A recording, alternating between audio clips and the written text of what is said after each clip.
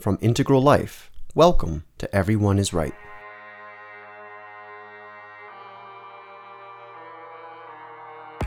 Lama Surya Das is one of the foremost Western Buddhist meditation teachers and scholars. He teaches and lectures around the world, conducting dozens of meditation retreats and workshops every year.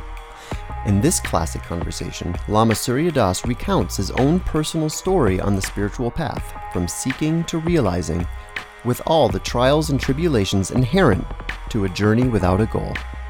This was originally published in June of 2003 and is one of a series of free classic discussions we're making available on the Everyone is Right podcast every Thursday afternoon. Stay tuned next week for another Integral Classic. Surya Das. Mega Lama. Hey. How you doing, buddy? Hey.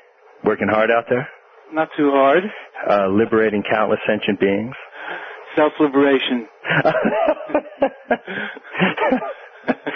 Starts at home. Lazy man's bodhisattva way. Well, one of the things I want to talk about is how you got interested in this in the first place. Just sort of kind of go over it because it's a great story.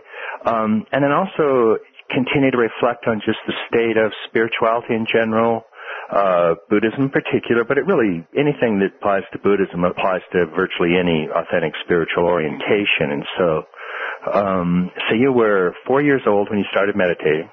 No, I was 4 years old when I started playing baseball. So how did you get out of that vocation? I never got out of that. You still play it? When I can. Not enough. So when did you actually get wind? Because people tend to forget, when you and I were going through high school, in this country there were basically no meditation centers. There wasn't even, in 1967 when I graduated, people hardly even heard of TM. I mean, the Beatles were poking their head around and heading over to India to meet the Maharishi. There were no Zen centers. I never saw anything like that. So when did Nothing going on in the synagogue or anything that was of interest in that way. When did you get wind of any of this? The first time I knew about Buddhism was when I saw on TV that monk immolating himself on the corner in Saigon. Yep. To bring the world's attention to the war in Vietnam. Right. That was a rather striking image. Of course, it made no sense to me, but it did pique my curiosity how anybody could do that and why they would do that. And, I started to ask a few questions or read a little, but there wasn't that much really accessible or interesting, for a 16-year-old to read at that time. What year was that when you were 16? The middle to late 60s. Yeah. So the interesting thing about that image, of course, was that it's not that somebody just set themselves on fire. It's somebody got in a lotus position, set themselves on fire, and didn't move. Yeah, and meditated while doing kind of a symbol of protest, but also of transcendence or of sacrifice or of giving yourself up for the greater good. It was pretty startling and made me think about those things for the first time, questions that had never come up, in Hebrew school or in high school in poli-sci class. Yeah. So I started to think about the East a little bit differently rather than just the pictures I had in my mind of masses bathing in the Ganges or something like that. It was between starving. Yeah. Yeah. But then I started to read more widely, and of course you mentioned the Beatles, the Beatles and folk music and Allen Ginsberg and whoever started to talk about those things. Right. Did you read Alan Watts? Yeah, Alan Watts, of course, and Krishnamurti. Krishnamurti, R.D. Laing, Ram Dass, Aldous Huxley, all of that, Herman Hesse, and so on, formative reading and thinking and kind of campus consciousness at that time, Fritz Perls, encounter groups. I went to Esalen and went to some encounter groups there and then at college on weekends. Where were you at college? I was at State University of New York at Buffalo. Yeah. And that's where I first really practiced Buddhism and yoga. I went to a weekend with Kapleau Roshi in '68 when I was a freshman. Philip Kapleau. Philip Kapleau Roshi, the founder of the Rochester Zen Center. He was probably the first American Zen master. Well, I think what Philip Kapleau did was a monumental service to Buddhism in general, but spirituality in particular in this country, because as you know, up to that time, as great as Alan Watts was in terms of interpreter and explanation and all of that, he really had a kind of talking Zen approach. Right. He was a little bit too influenced by Krishnamurti in a sense. We're already enlightened, which in the deepest sense is certainly true, but therefore any sort of path or any sort of effort is merely taking you away from the enlightened state. That's a very, very high realization that comes frankly, only after years of practice, as you know, even though it's essentially true now and in every moment. But in order to realize that, it's not something you can do just falling off a log, so to speak. Well, I think he had the disease of shunyata, too much emptiness, and not enough methods. You know, Kapleau was a Zen master, and I was very impressed by his personal presence. Well, the great thing that Kapleau did, the book, The Three Pillars of Zen, changed everything. First of all, he took Alan Watts to task for just what we're talking about. And he said, look, Zen is first and foremost, it's a practice. So the three pillars of Zen were basically that. It was practice, it was realization, it was training. And that changed everything when that book came out. And certainly for me, when I read that book, I went, okay, I can't just sit around thinking this stuff anymore. Right. Well, that's what drove me to a Zen weekend. My roommate David Schneider and I hitchhiked from Buffalo to Rochester. We got arrested by the cops on the way on the New Thruway. The typical, 60s stories. Getting busted on the way to meditate. Right. Small vehicle, the paddy wagon. Exactly. But it wasn't much of a bust after all, But so we went to this weekend, and that kind of changed my thinking about things because of the emphasis on practice, on silence, on the concentration and the mind, and looking into the mind with Zen meditation, and also on enlightenment. But remember, Three Pillars of Zen has a great section in there about enlightenment experience. Absolutely. It was the first time I really read, like from a Zen master's point of view, not just some funny stories, but, more like about the psychology and the experience of enlightenment the students in modern times were having. Exactly. And there were accounts students in modern times like me could have these. And there were accounts of the students themselves, 8 or 9 of them who had had profound satoris, realizations. Yeah. So I started to want that too, and not just to get high, but to be free. Yeah. And I think a real whiff of freedom there. And then Kapleau's personal presence was very impressive, and the Zendo and all was quite different than what I was used to. So that was different enough to really pique my interest. And after that, I started to try to meditate more and find a practice I could do, which of course in the dormitories of college life was hard to do. But I sort of carried that theme with me for the next few years, and then that I think drove me at the end of college. Rather than going to grad school, I went to India to plumb the root. Incidentally, by the way, my first sitting with a Zen teacher was with Philip Kapleau as well, and the way it happened in my case was very good friends of mine in Lincoln, Nebraska would vacation once a year in a place in Mexico called Spa Rio Caliente. And it just turned out that that was for Philip Kapleau vacationed each year. So I went with them on vacation intentionally to meet Kapleau and introduce myself to him, and he was wonderful. I was 23 at the time. I was writing Spectrum of Consciousness, and he had 2 or 3 of his students, and so he invited me to sit in with their meditations, and it had the same kind of impact on me. He's a wonderful person. But why didn't you end up just studying at Rochester with him? Well, it was totally clear that I wasn't ready. I mean, I met him when I was 17 years old. I went back to college, and I was getting stoned, and I never even went to Rochester to see him again.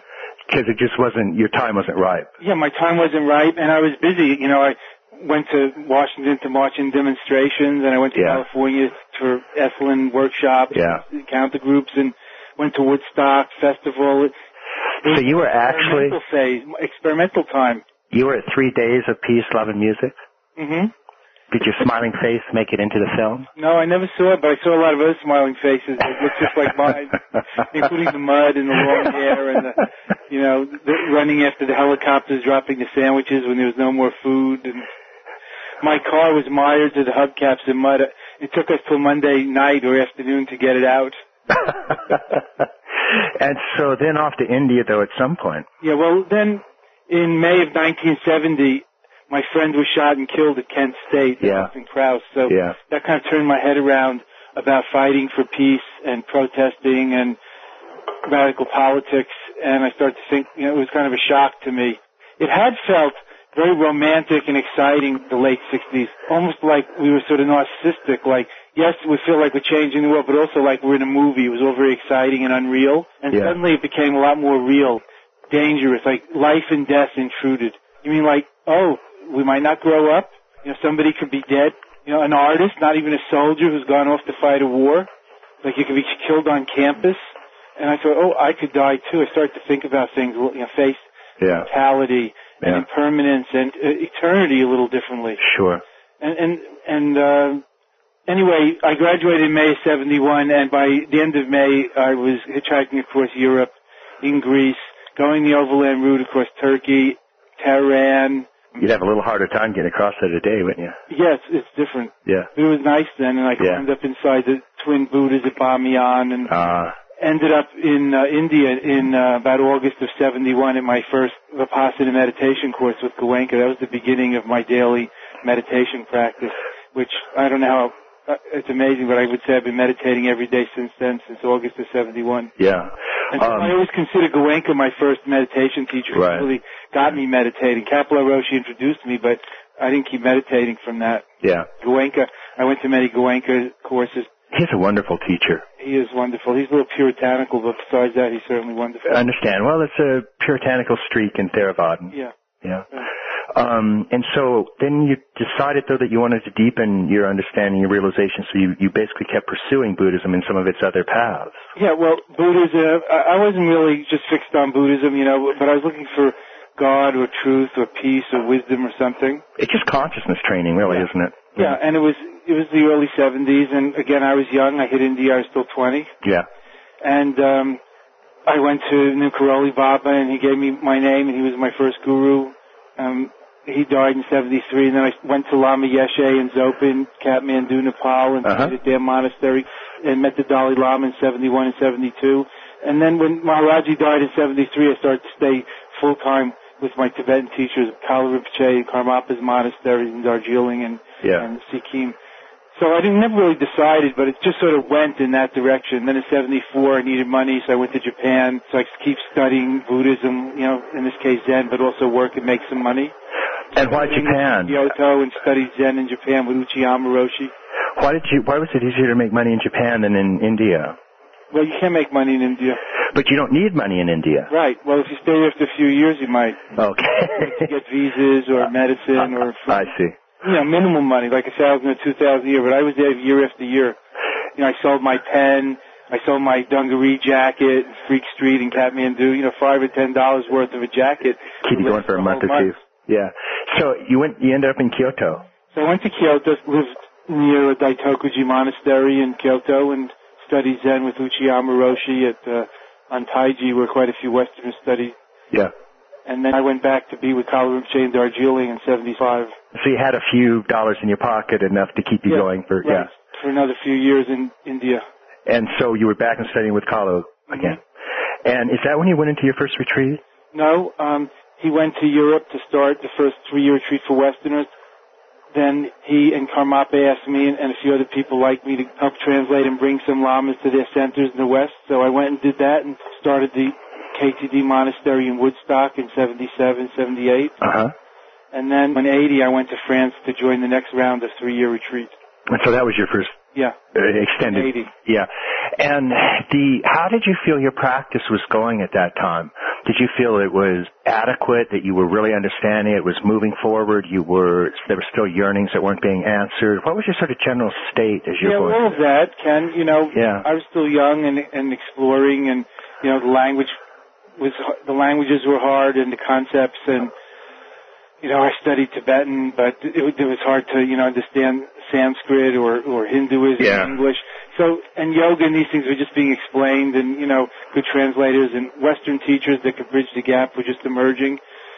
So I felt good. I mean, I was really into it, but there were definitely questions and doubts and so on. But I completed my Nundro there in Woodstock in 77, and I was deep into Tibetan Buddhist practice. No doubt about that. I mean, hundreds of thousands of practices and all. But I would say that I had a glimpse of what I called God in the late 60s, but I didn't really get what I'd call Introduction to the Nature of the Mind until I was in my 3-year retreat. Yeah. And that was in the early 80s. So in the 70s, I was practicing, but it was kind of like I was practicing without clarity about the goal. Sure.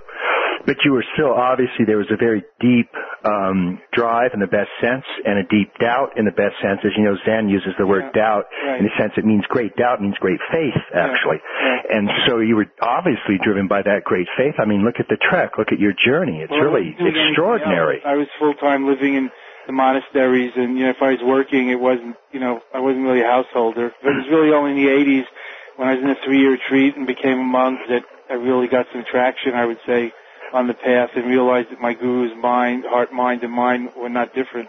Right. And with that glimpse of the goal or of the reality underlying everything, the ground, then the path was greatly enhanced. All the relative practices are greatly enhanced by that kind of view, or let's say recognition or even realization. Right. And those are big words, but it's not so far from us, so I don't hesitate to use them at this point.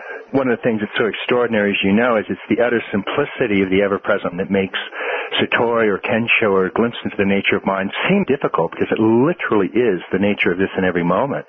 And that realization is, in a sense, it's the goal, but it's also the ground.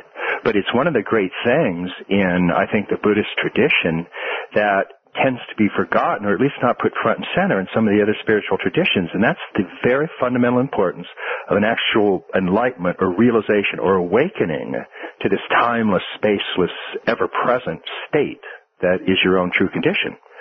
And that's one of the things I think that when you get that glimpse, and this was certainly a profound glimpse was happening in your first retreat, that's when all the fundamental questions become resolved in a certain sense. Yeah, well, you know, many think that an enlightenment experience is the end of the path, but it's often been called the beginning of the true path. And that was certainly my case. After that, practice had a different meaning. You know, it's kind of like you're playing the piano. You're not just practicing, so one day you'll play it. Practice is the reality. It's not just practicing for the real thing. No, I understand. You know you are in the game. It is the game. Right. You know that there's a there, and it's here. And so all of one's efforts are meaningful, but there's not this looking forward, you know, leaning forward always. That really changes everything. And that's why I feel that the non-dual practices like Mahamudra, Dzogchen, Vedanta, and so on really have a lot to say to us today. I agree. So, the non-dual traditions themselves talk about two truths.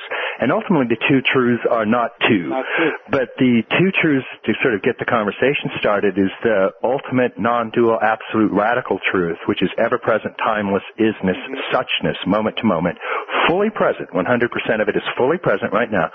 And then in the relative world, there's all the things you can do in the finite realm, including working on your personality or working on your diet or lifting weights or all the things in the relative world that you can do to become a better vehicle. Mm-hmm. And the best of the traditions pay a great deal of attention to doing both of those.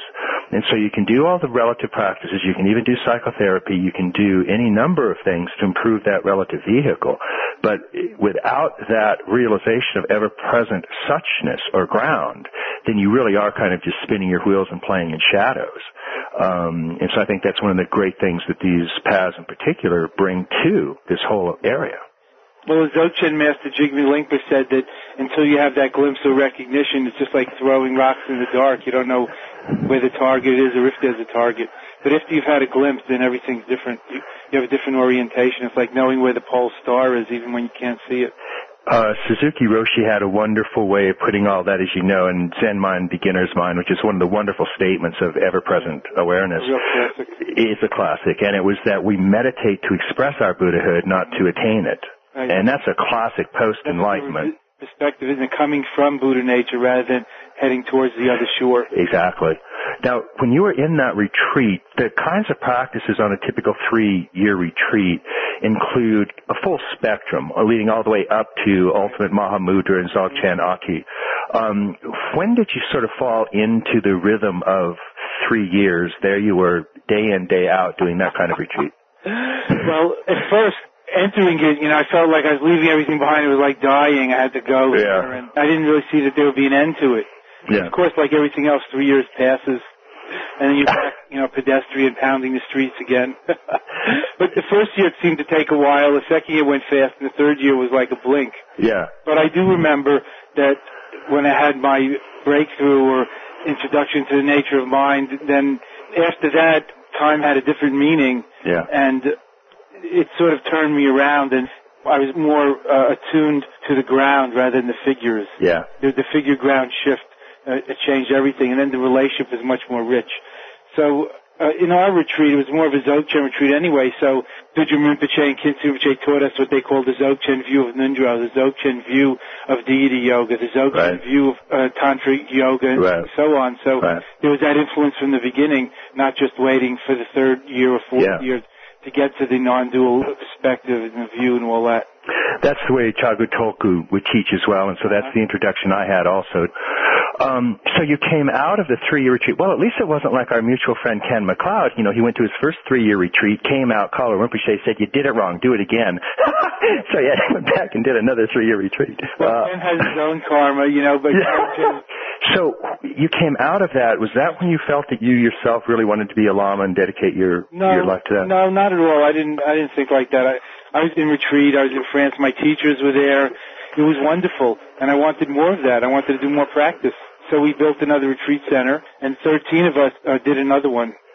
So I stayed there for 8 years. Yeah. I was thinking about practicing and loved what I was doing, and I didn't know if I'd ever come back to America. You know, it was my life, that's all. So you came out of that retreat, and at some point there must have been a transition into a realization that you really needed yourself to pass on this understanding, that's part of the bargain, basically. Well, we started a third 3-year retreat, but then Dudjom Rinpoche died there next door in his house, and so we got involved for 1 year with prayers and preserving his body, and, sure. And then we took his body to Nepal and carried it, went on the plane, you know, and interred it in a stupa in Nepal. So that was kind of the end of that third 3-year retreat after 1 year. Yeah. Well, it's in a certain way, though, it's a rather extraordinary way to end something like that, isn't it? Well, that was the transition. Then I got invited to teach in Vipassana centers in Switzerland, in England, and in America, so I started doing that. Then Khyentse Rinpoche died. Then I went with Nyoshe Khenpo. We went to Bhutan together for the funeral. So I was kind of bouncing back and forth and doing a little teaching.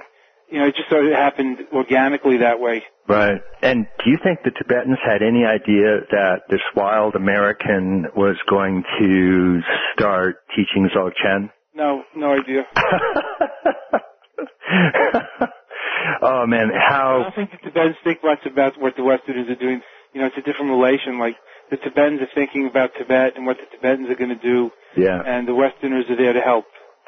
I understand. To support and, you know, politically or financially, or to build, or to translate, or to organize. That's what the Westerners are good for generally. It's one of the very, very great difficulties is that no matter how exalted a particular religion or spirituality might be, and this really applies to every spirituality that I'm aware of, it still generally comes out of a tradition. That tradition has its own kind of ethnocentric orientation, its own roots. It doesn't matter how transcendental you are, you can't jump out of your skin. And traditions culturally. Exactly. Like when I was in Japan, you know, Japanese would say, you know, Americans could never really practice Zen or can get enlightened. That's right. And that's part of the difficulty with, you know, that Philip Kapleau had with his teacher, and it goes on and on and on. And it's a very, very difficult transition to make, and the only solace we can take is that the same thing happened trying to get it into Tibet, the same thing happened getting it into China, the same thing into Korea, and it's really a process of 2 and 3 generations, you know. And my hat's off to all the people, certainly like yourself, and all the people, all the our friends who are teaching. It's a really heroic act, and it's very, very difficult. And, you know, my politically incorrect joke about this is one of the definitions of pioneer is the guy with all the arrows in his back. Yeah, right. And I know a lot of people with arrows in their back. Yeah, well, you know, I see ourselves as part of the bridge generations, and, you know, bridges have to be walked over, and so we get a little stepped on sometimes. But it's also an honor. We get to uphold this tradition and path as it's crossing over from east to west and, you know, just becoming more of a whole. Yeah. And so in the 90s, as people were asking me to come and teach, I started to bring those people to Nepal and to India and to France to meet my teachers. And we led some 2-month retreats with a lot of Vipassana teachers and people like Ram Dass and Dan Goleman attending in the early 90s. So eventually, you know, it wasn't just I started teaching Dzogchen.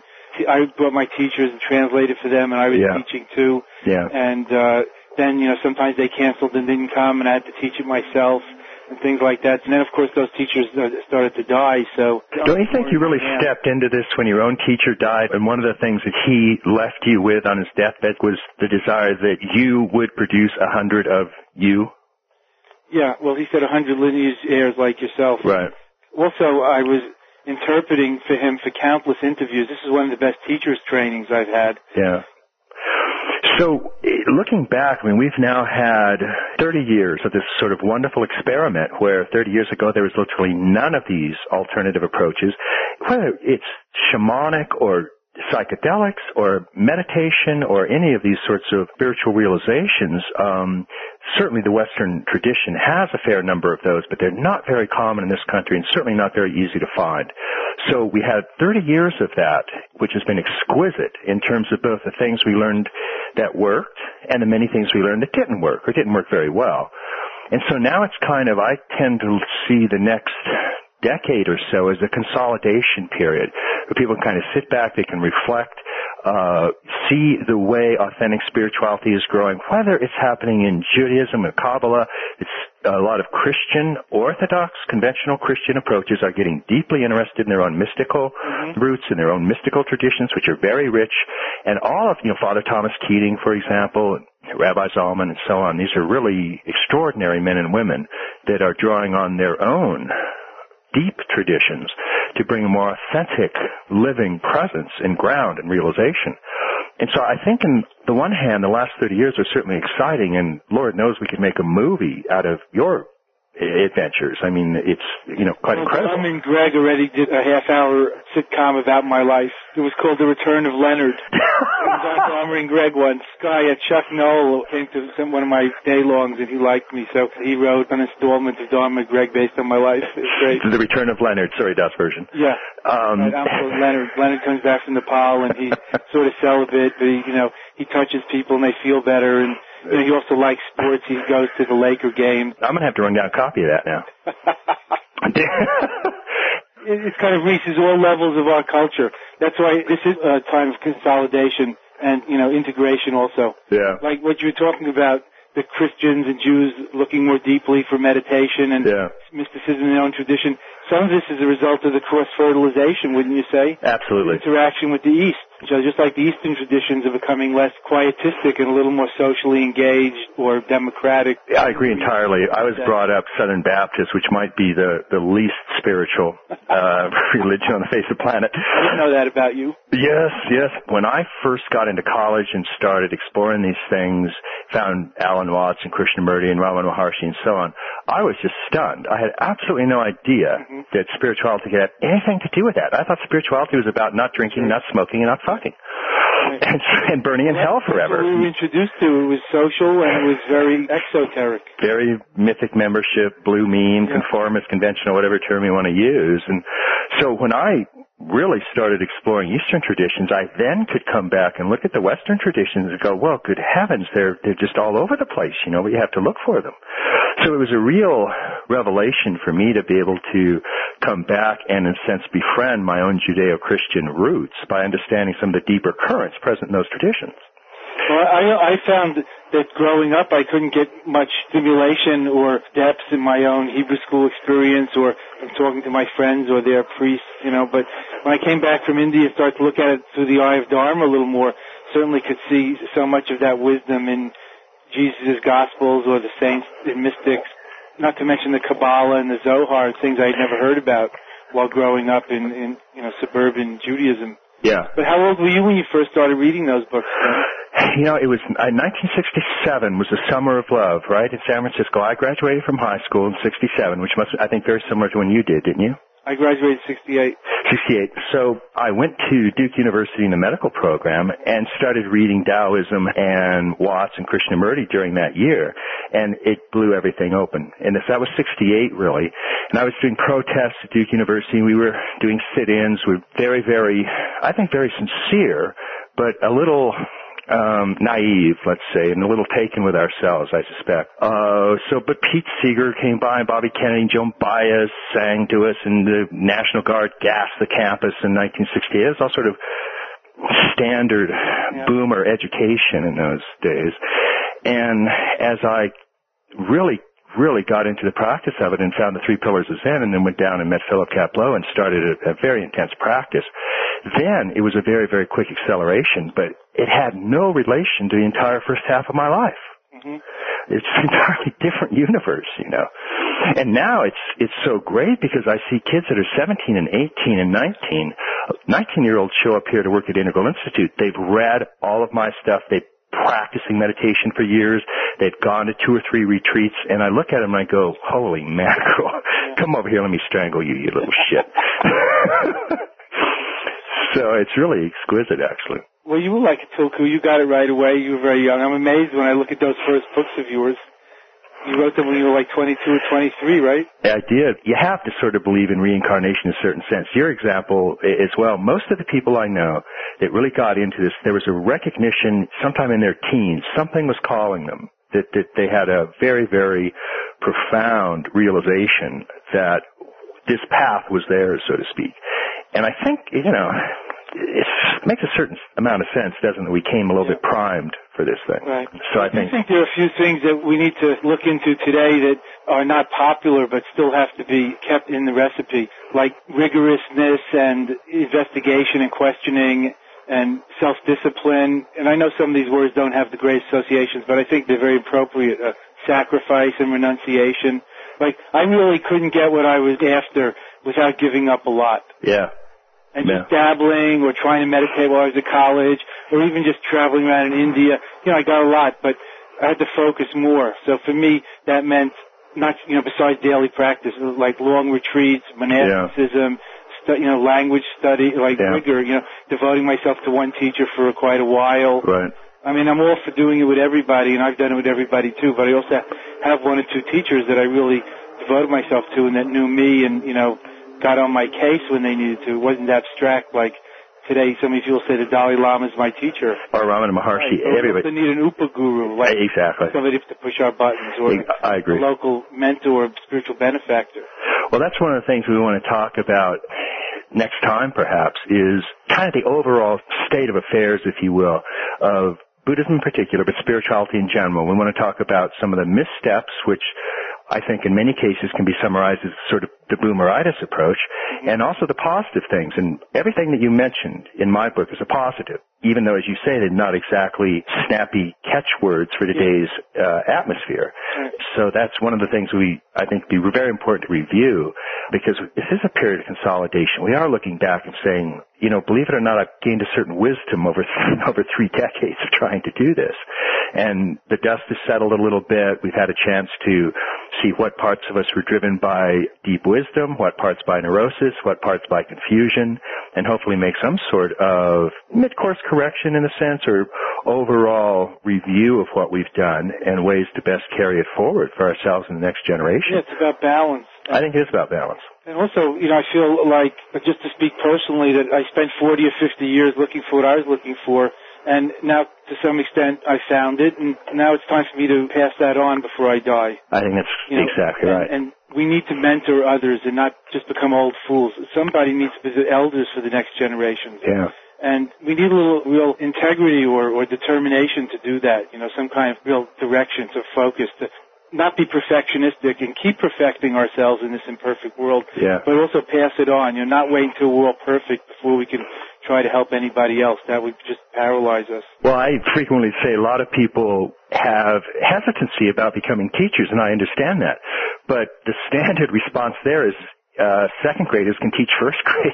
That's right. And, those of us who are concerned about that may be the most likely to be good teachers rather than people who are rushing into it. Or look at the rabbis, priests, and teachers and professors we have today. 4 or 5 years of graduate school, they may be 30, and then they're passing it on. Frightening thought.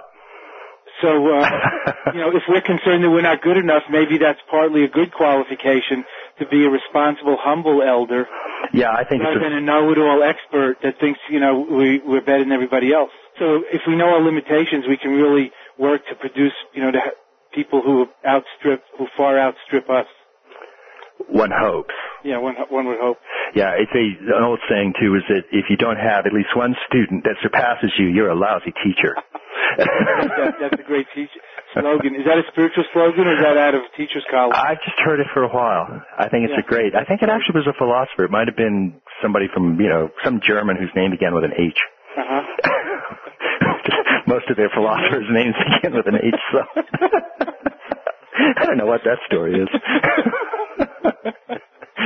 Oh, God. Well, this is great. Next time we talk, we'll do kind of a focus on the state of affairs today, boomeritis Buddhism, what we can do about that, the difference between selecting a language to skillful means address an audience versus getting caught up in the philosophy of that language. We can use an egalitarian language as long as we're aware of what we're doing, because too many people with sort of narcissism will confuse a great perfection, everything is already self-liberated statement with the notion that their ego, just as it is perfect. Exactly. He's a guru, and which is a nightmare, as you know. And so we can kind of redress, talk about that, see how we can move that forward in a way that unites those two paradoxical aspects that you were talking about, which is, yes, right now everything literally is the great perfection. It's self-liberating in its own condition as it arises. And you have to practice about 10 years before you can say that with any authenticity. And until we start to get both sides of those, it can really be unfortunate. So, Larry, we can just talk about a few things. We have kind of talked a little bit more about some of the, more serious concerns. We've talked about this, you and I, before, everything from Buddha Dharma and its reception in the West, the difficulties of bringing a new tradition into a new culture, particularly the first generation pioneers, such as yourself, that get transmission from... We talk about pioneers and upaya. Pioneers in Upaya, exactly. And all of the pits and perils of, therein. And one of the things, as you know, a lot of the Tibetans, Japanese, a lot of the cultures that we're importing religions from are also deeply suspicious of the West and its capacity to understand Dharma. It's worse than that, like Japanese Zen masters saying you can't meditate in pants or in a chair or, but... Who really cares today about that? Well, but talk about that a bit, because you had the same experience with the Tibetans. I lived in Japan for a year. People would say white people can't be real Buddhists. I say, okay, whatever you say. You must be an expert. You're Japanese. You must be an expert on Buddhism. I wonder if anybody pointed out to both the Tibetans and the Japanese that Buddha was neither Tibetan nor Japanese. Yeah, well, How many conversations do you have with Tibetans and Japanese? I mean, mine are very rare these days. Well, understood. You know what I mean? But as you well know, that's really where the transition occurred, wasn't it? Yeah, right. And, you spent as much time studying with the Tibetans as any Lama in this country, interspersed with your time studying with Japanese Zen masters. Yeah. Well... I'm willing to speak out about those things. Some of my teachers, even spoke more boldly about this, like Suzuki Roshi did. That the tradition was too ossified and calcified and, familyified and just sort of codified and deadened in their old country. And he was looking, he liked staying in California for that. I think that's real interesting. So on the one hand, you have the whole problem. We're sort of jumping from, jumping from the one shore to the other shore. You have the whole reluctance of the traditions to let go of these things. And then once you land on this shore, in this case America, you met with a whole nother slew of problems. Right. And it seems that the sort of first half of the last 30 years was making the jump from the other shore towards this one, and all of the problems of actually getting off the ground, getting airborne from those cultures, and that means going through the Tibetan teachers, Indian teachers, Japanese, Korean, and so on. And now, it's like the last decade or so, most of the perils are now how to get any Buddha Dharma or any spiritual orientation into modern culture without modern culture wrecking it, basically. Well, that's a real challenge, and I think it's an interesting living discussion, about not throwing Buddha out with the bathwater, or, the pitfalls and perils, the opportunities and obstacles. Yeah. So, in your own view, what are some of the main difficulties in getting Dharma into a culture such as ours? Well, one is the speed, fast-paced modern society. Right. So, on one hand, time seems short. Everybody wants it now. Things are moving so fast. Everybody's so, quote, free and mobile. It's hard to dig deep, grow roots, get to the nutrients, keep digging until you find the water. So 10 years of practice is not something that most Americans find appealing. No, that's right. No, we live in a pill culture. Yep. Microwave. And, instant gratification. I call it instant coffee mind. Just add hot water and you have it. It might not taste good, but it's called coffee. Now food. Add hot water and you have food. As one comedian said, I put instant coffee in the microwave and went backwards in time. And that's sort of how we want to do our spirituality, I think, is just that fast. So do you find that you've had to compromise to some degree your teachings because of that, or is it more just upaya fitting it to? Compromise is fine to talk about, but one could just as well put in a more positive spin and say, it's all upaya, and does it really take 30 years of monastic training, or 10 years of ritual and 10 years of philosophy before you can meditate? Right. Or do you need a 3-year retreat to go through those practices? Do you have to learn the foreign language? How much time do you save by doing it in English? Yep. When you have tape recorders, you don't have to memorize everything. You can restudy it without memorization. Yep.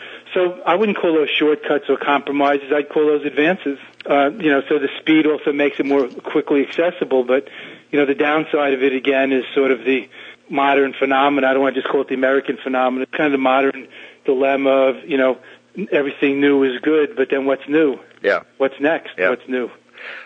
So on the one hand, you have the fact that some of the difficulties are actually opportunities to adjust, adapt, and evolve spirituality to the present. Yeah, I think there are opportunities, Sure. and with the light comes the dark, and with the dark, the shadows are also nothing but light. So there's both, like commercialism and fads and, whatever you want to call it, like the hotness of Buddhism in Hollywood or in publishing. Yeah.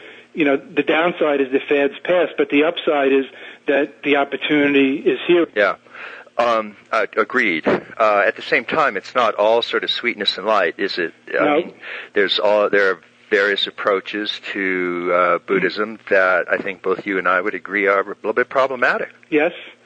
And so let's just, theren through a few of those. There's also the difficulties of the dilution of it, Exactly. Just because you hear about it or read about it or visit the website or, read a bestseller about it, the kind of bookstore Buddhism doesn't mean, now I understand Buddhism, what's next? Yep, exactly. After some years maybe you can start to say that, but, or decades, but not after one encounter or one so-called enlightenment weekend, that kind of thing.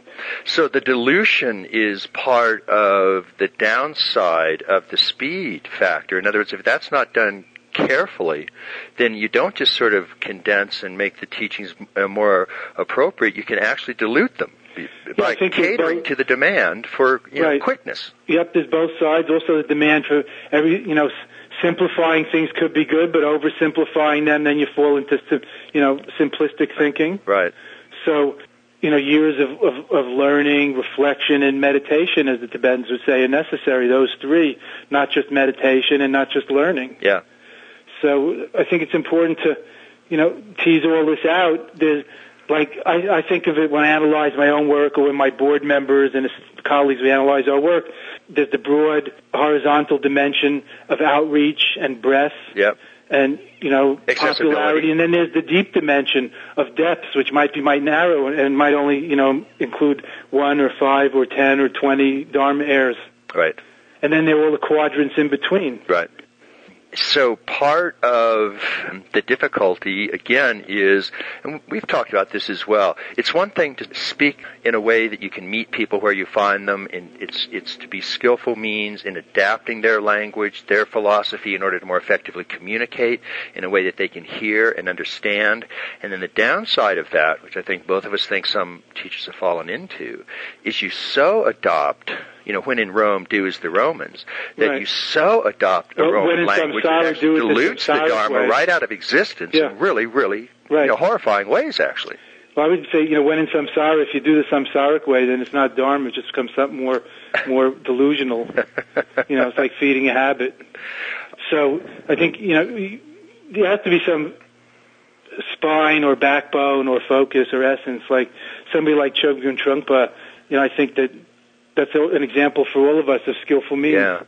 One of the things that I think even the traditional people have to kind of be reminded of is that spirit itself, or spiritual realities, or suchness, or isness, isn't contained in a particular school of religion or an approach. Those are techniques of finding it, or tools for finding spirit. Spirit is the reality of this moment, here and now. Right. And so teachings have to continue to adapt themselves to the reality of here and now if they're going to reveal spiritual realities here and now. Yes. And so I think that we tend to confuse the tool with the reality. That comes back to skillful means. Right. So, my own, of course, some of my criticism is summarized in the phrase boomeritis Buddhism. Right. Well, that's a good way of analyzing it. Now I'll take about 2 minutes and give a brief overview of a little more theoretical approach to boomeritis Buddhism and some of the things that can go wrong, and then we can sort of talk about this for a second. Mm-hmm. As you know, in the great meditative traditions, they're very, very good, and they have exquisite means of revealing several really profound aspects of mind and reality. And one of them is they have mapped out in exquisite detail states of consciousness, meditative states, higher states of awareness, states of gross, subtle, and causal dimensions and qualities, and very, very profound in that way. They've also mapped out certain types of what could be called phenomenal stages. In other words, if you introspect your mind over a long period of time, you might see some things unfold in a general wave-like or stage-like fashion. The great traditions are full of those types of stages of Mahamudra, and not in any rigid, linear kind of way, but they're just sort of guideposts for things that tend to emerge if you stay on the path. St. Teresa's 7 interior castles is a classic example of phenomenal stages of meditative unfolding. Now, what the modern West has brought to the picture is an understanding of what could be called intersubjective stages, or how actual context, cultural backgrounds, interpersonal interactions can go through stages as well. And these don't show up in meditation. And these types of stages are well known in the work of Carol Gilligan, Lawrence Kohlberg, Robert Keegan, Jane Lovinger, Claire Graves studied the developmental line of values, and the Claire Graves work has been popularized in spiral dynamics. And what they find, of course, is that value structures themselves tend to grow and develop and evolve. And in just using spiral dynamics and Claire Graves, they found about 8 major waves or stages of unfolding consciousness when it comes to values and worldviews. And some of the relevant ones are sort of in increasing order of inclusiveness. Red, which is very egocentric, me only, power drives, and so on, very sort of third chakra. Blue, which is traditional, conformist, nothing but tradition, no innovation. It can be very rigid, very, very anti-progress. It's classically associated with fundamentalistic approaches to religion, whether in the East or in the West. And then orange, which is sort of modern, scientific, rational, associated with the Western Enlightenment. The next one is green, which is postmodern, and this tends to be pluralistic, multicultural, sensitivity, all of the things that we've come to associate with postmodernism and the cultural creatives of our generation. And then the 2 higher stages, and there are ones, I think, beyond these, but the 2 that they acknowledge are called yellow and turquoise. And those are basically what are called integral or integrative or comprehensive, because starting at those stages of development, individuals start to integrate, pull together, and appreciate all of the previous stages and all of the contributions that they've made. And so you develop these sort of increasing spheres of inclusiveness and greater consciousness and greater embrace in terms of the growth of consciousness, care, and compassion. Now, to sort of bring that part to an end, part of the difficulty is that when you get to Buddhism and its translation into this country, if you look at the great Buddhist texts, if you look at the Avatamsaka Sutra, if you look at most of the Tantras, if you look at the Lankavatara Sutra, these are turquoise or higher productions. They are exquisitely high productions. Right. And my concern is that they're getting translated downward by many teachers into mere green. Right. Because there's a certain superficial similarity of language with Dzogchen Great Perfection, for example. Right. Well, a lot of talk about oneness or interconnectedness. Exactly. Totality, but they're really thinking about, it's really kind of the below the medium common denominator, kind of mediocrity, rather than, all evolving, interwoven different dimensions. Right. Right. Yeah. Kind of the spiral, multidimensional, integration. Yeah. Yeah. In a sense, it's fine if you're a turquoise teacher and you want to adapt your teaching for somebody who's red or somebody who's blue or somebody who's orange and so on. And certainly in the old countries, in Tibet, India, Japan, and so on, much of the background culture is blue. And so for the popular Buddhism in those countries are no more than, Buddha loves me, this I know, for the sutra tells me so. No, to get to green would be good. Well, green is a step up in that regard. Right. But my problem it's not yellow or turquoise.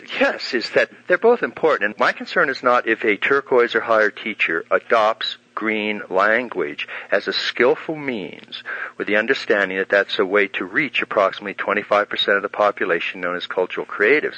My concern is when those same teachers identify Buddha Dharma with that green value structure, which is a very limited structure.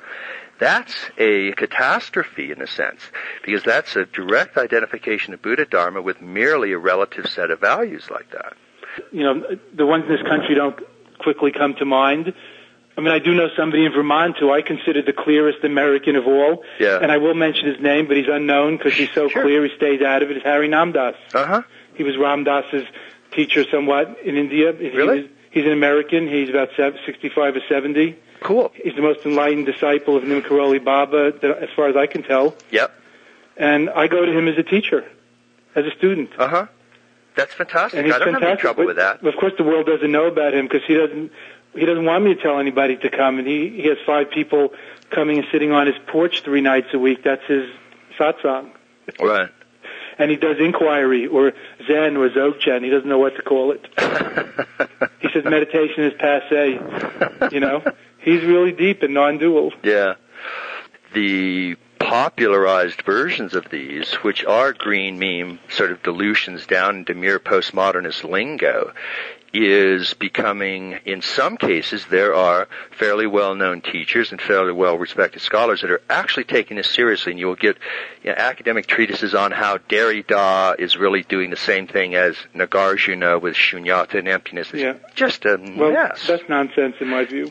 Yeah, and so that's part of what we're trying to do is bring some clarity into that situation and allow some of the higher teachings of Buddhism to not be translated downward in that sort of reflex fashion without a little bit more care.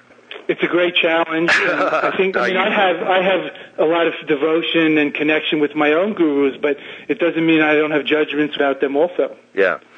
Because, it's not just one, it's not unidirectional, like maybe they were highly evolved on the Enlightenment spectrum, but not necessarily on the interrelational or, social, democratic, or I don't know what, ethical or emotional dimension. What we call levels and lines. Yeah. Yeah. You've talked about this a lot, how high somebody could be in some way in realization, but not emotionally or, in other ways. Right. Exactly right. This is very cool. But I'd like to see more integral intercourse of various kinds. Yes, exactly. After all that fragmented intercourse. Yeah, right. Not to mention lonely, solitary forms. Exactly. Oh, God. So I feel, by the way, what is beyond the turquoise level, do you feel, in terms of, higher dimensions? Our sense is that if you take people that have worked with developmental or evolutionary unfolding like Sri Aurobindo, or you can even check in with somebody like Plotinus, and certainly in the higher inner tantras, Anuttara Tantra Yoga, for example, there's a broad similarity of types of cognition that can occur, and these stages mean permanent acquisitions. So they're not merely temporary states or peak experiences or stuff like that. So if you look at Aurobindo, his turquoise is roughly what he would call higher mind. And then he had about 3 or 4 levels of cognitive development beyond turquoise. And those included the illumined mind, then the intuitive mind, then the overmind, and then the descent of supermind. And so that's one way of looking at it. Again, those stages are only a part of what's going on. And there has to be meditative states accomplished. There has to be some other minimum development in other lines, like moral development, which is why the traditions emphasize sila, jnana, prajna, a moral foundation, and then meditation, and then awareness. And all of those are things that we can start to track, in a sense. When we put all of these different wonderful, great maps on the table of human growth and development and start to compare, contrast, see what similarities they share, see where the interesting differences are. And again, not as a way to pigeonhole people, but just as a way to get a sense about what's actually happening. And so the theory right now, the best guess right now, is that if you take stage conceptions like Jane Lovinger's stages of self-development, Carol Gilligan's stages of female moral development, Bob Keegan's stages of consciousness development, that what happens is if you take meditators, people who are meditating, and you give them the tests of stage development, what you find is that nothing can make people skip stages, but meditation dramatically accelerates their movement through the stages. And so you can take somebody, for example, the population at large, about 2% of the population at large are the equivalent of yellow and turquoise. But after 4 years of meditation, the percentage of the people doing that moves from 2% to 38%. At those higher levels. Now that's astonishing because psychoanalysis can't do that, psychotherapy can't do that, role-playing can't do that. Meditation is the only tool that's been empirically demonstrated to move people through stages like that. Now that's very profound. I mean, that's a very wonderful piece of information. Well, I believe that. And that's a very substantial body of empirical data showing that meditation can help people move through these stages according to the tests that we've given so far. And I think probably the reason that that happens is whatever else you're doing in meditation, you are witnessing, being aware, giving attention to the contents of the mind as they arise. And because you're doing that, you're tending, in a good sense, to disidentify, let go, not be attached to them. And that allows you to disidentify with whatever stage you're at and move more easily and quickly to the next higher stage as it emerges. And that's certainly consonant with the data that we see. It makes sense in terms of the data that we see. And one of the reasons that we're trying to have a little bit of an integral approach is that those stage conceptions, as I say, aren't found in the great meditative traditions. You can sit on a Zen mat for 15 years, and you'll never see anything that says, this is an orange thought, this is a green thought, this is a yellow thought, and so on. Right. The reason is that these types of stages are, you can only get at them with an approach, which is you actually take large populations of people. You don't look at an individual meditator and what they're doing. Right. You take, groups of hundreds of them, and you pose certain dilemmas or certain questions. So classically, Kohlberg, for example, would ask people, a poor man is married to a woman who has a terminal illness. He can't afford a medicine that would save her life. Does he have the right to steal it? And Kohlberg found that people gave 3 responses. The first response was, yes, he has a right to steal it. The second response was, no, he does not have a right to steal it. And the third response was, yes, he has a right to steal it. But the reasons given were very different. The first response, which was, yes, he has a right to steal it, you ask them why, and they say, because I can do anything I want. Reality is what I say it is, fuck you. The next response, which is no, then you say, well, why not? They go, well, because that's against the law. If you break the law, that's horrible. You can't break the law. That would be terrible. And then the third response which is, yes, you can steal it. And you ask them why. And they say, because they're universal principles, life is more valuable than $22 for medicine. And so Kohlberg then, you track these people over time. And what you find, you keep giving them the test, months and years later, what you find is that if somebody who starts out giving response 2, if they change, they always change to response 3, never to response 1. In other words, that's a hierarchy of development. Exactly. These are stages, not just responses, but stages. So that's generally the kind of research that the contemplative traditions didn't do. So as far as I can tell, and I haven't seen a lot of people have looked, and we can't find those kinds of stages in the contemplative traditions. So by combining what Western psychology can tell us with these fantastic tools, techniques, and psychologies and psychospiritual systems of the great contemplative traditions, then we start to get a much more interesting, I think, kind of overview of human possibilities, which is very exciting, actually.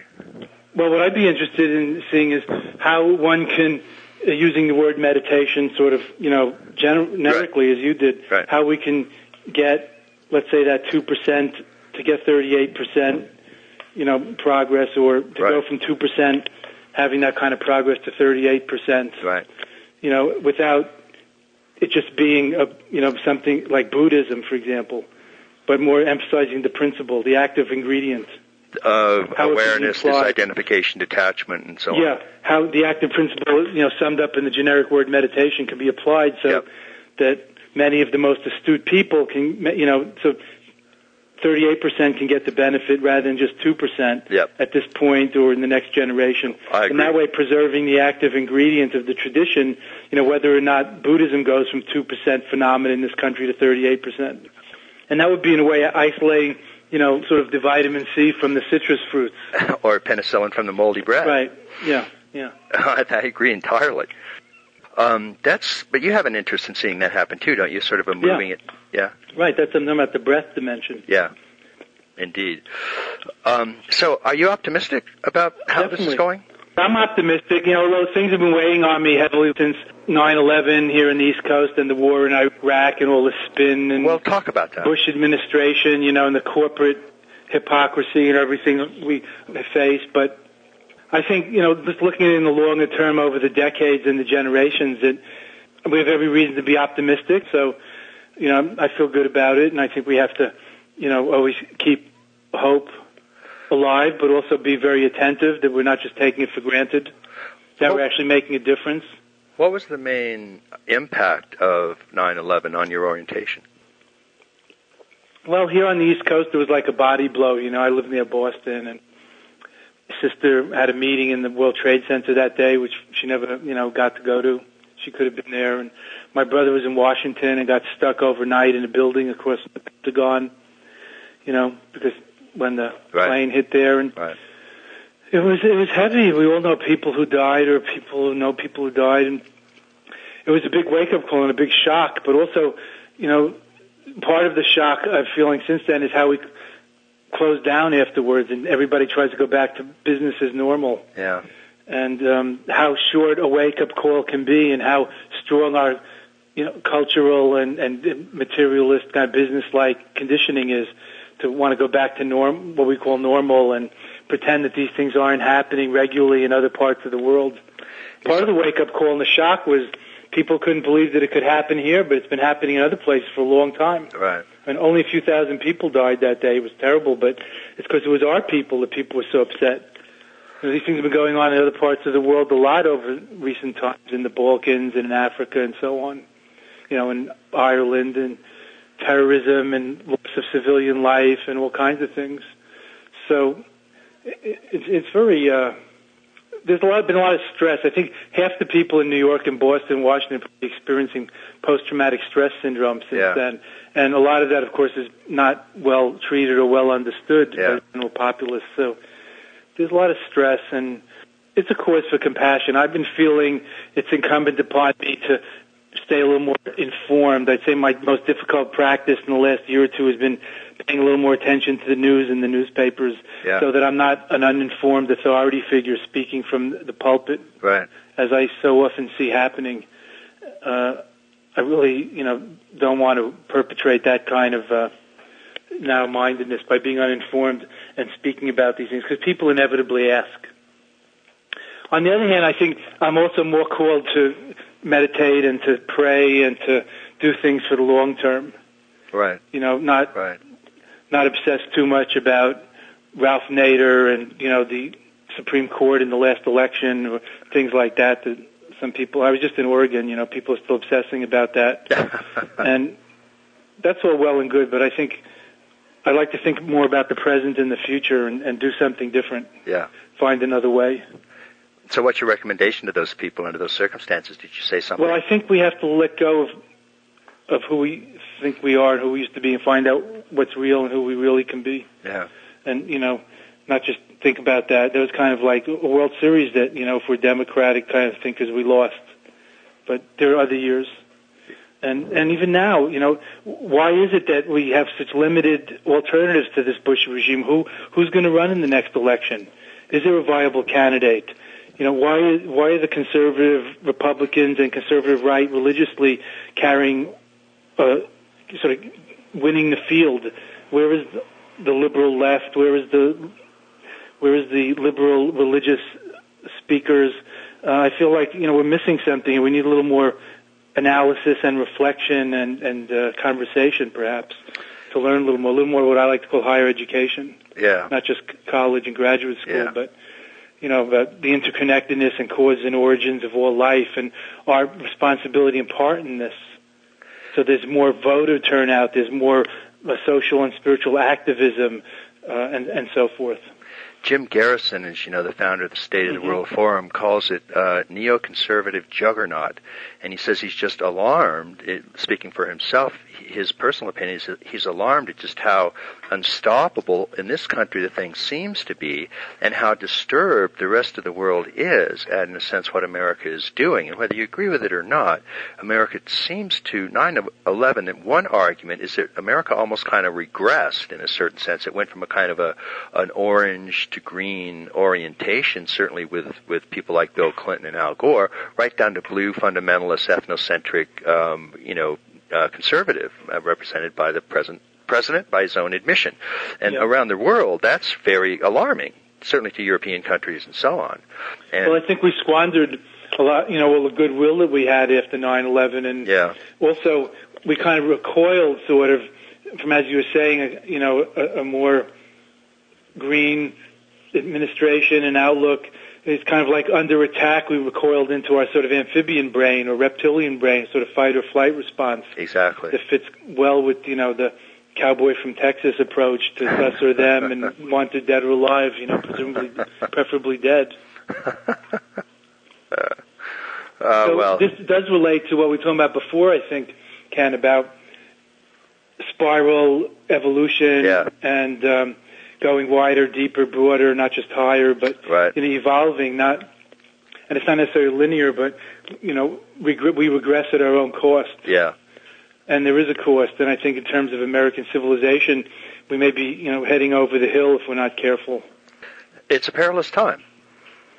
So I'm pessimistic about this upcoming election, but looking forward to the next 5 or 10 or 20 years. And I also think that some of us have to think about how we can have our say or make a difference, or like Roger likes to say, Bucky used to say, be trim tabs. Be trim tabs. Mike Murphy calls it social acupuncture. Yeah. And we have to find those points where making a fine point makes a huge difference because it's connected to many other, parts of the whole. Yeah.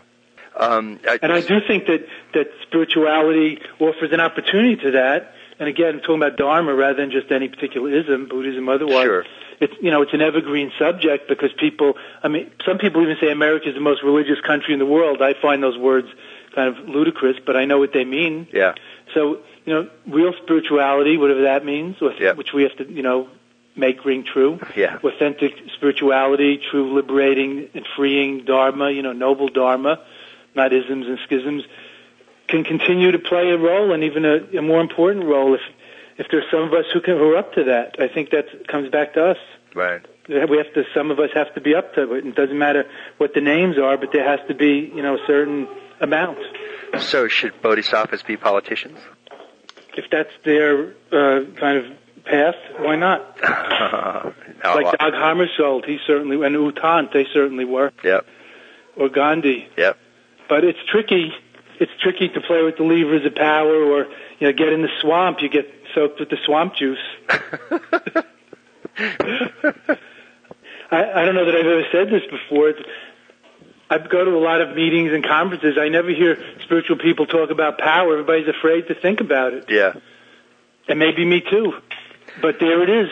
So some other people who maybe are less conscientious are not afraid to talk and think about it, and sort of like business people who will do whatever needs to be done. Well, there's an old quote from Edmund Burke that I think is really important and applies directly to power. And he said, in order for evil to triumph, all that's necessary is that good men and women do nothing. Yeah, right. And it's very, very similar with power. If we're afraid of it, if we don't want to talk about it, fine. We do nothing, and it will triumph. I think it would be good for us to study power and where true power comes from, and the difference between like spiritual power and the power of purity on one hand, and mere force and power over other people on the other hand, and sort of everything in between, and really see what is significant about how to be a positive influence in the world, how to be powerful, and how to embody it, and how to be the changes we need to see, as Gandhi says, and everybody's quoting, and how to find the power within ourselves and within each other and our connections to make that happen. Not just feel like we're helpless or we're waiting for a leader to pull us along. We have to be those leaders. I think that's a message we have to think about today. Well said, my friend.